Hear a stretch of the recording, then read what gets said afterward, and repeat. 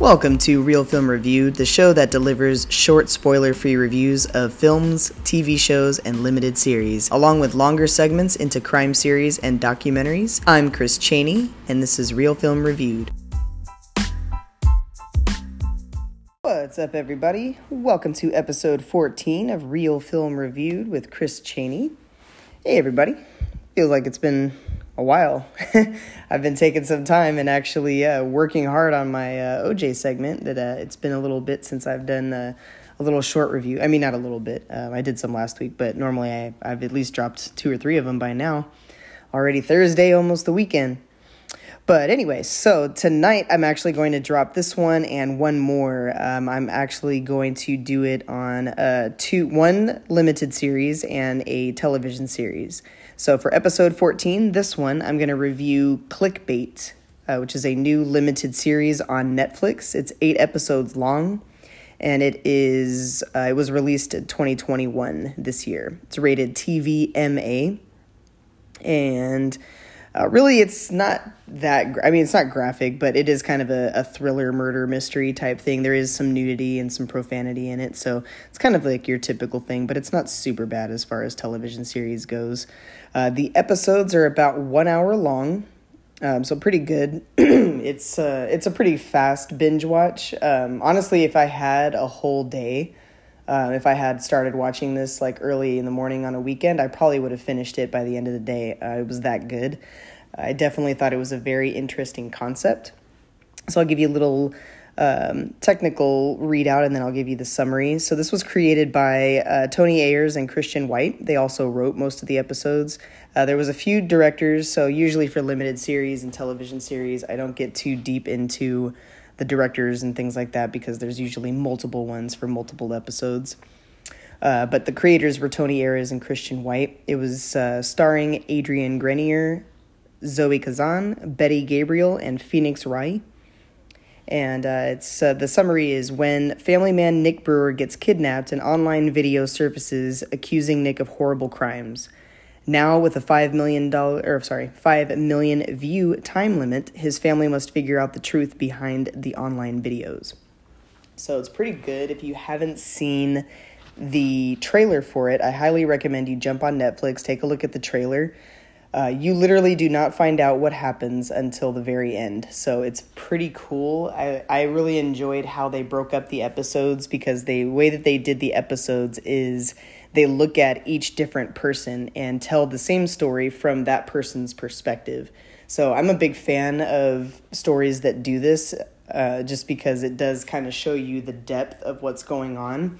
And I really like it because it changes your opinion. It's kind of almost like you get to play the investigator with the detective, except you're getting all of the evidence as you go through it. So I would rather play detective along with the television show and, learn the information that way than to know who did it and then watch the people try and catch it.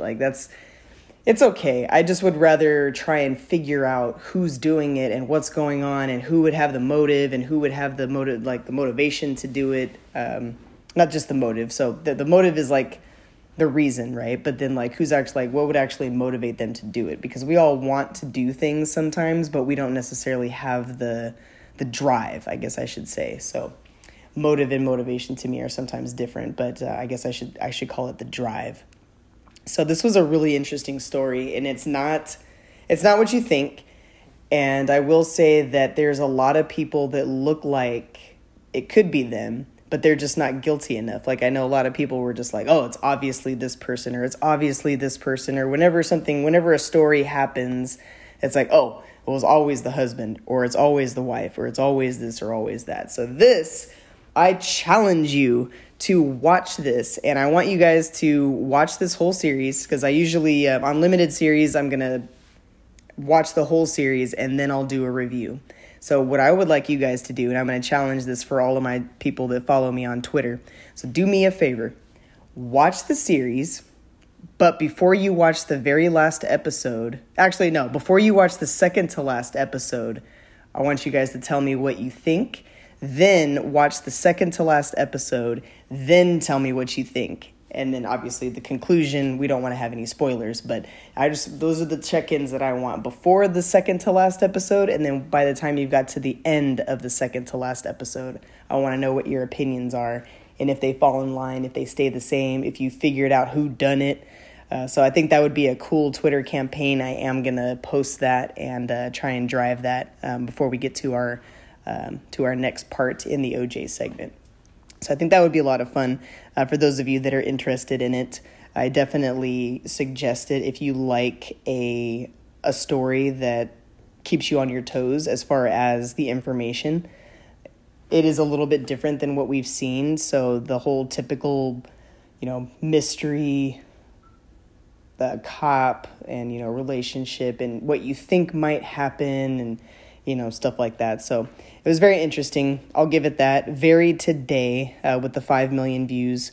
Not giving away anything when I give this. It's not a spoiler. This is actually, if you look at the thumbnail of this episode, it shows the video of the card. So there's a video of of Nick Brewer, and he's holding a card that says, "At 5 million views, I die." And he basically just shows these a few cards where he's admitting that he did a number of these crimes, but his family is just flabbergasted. They're like, he could never have done this, but the way that everything is looking, it really looks like he did it, especially since he was kidnapped.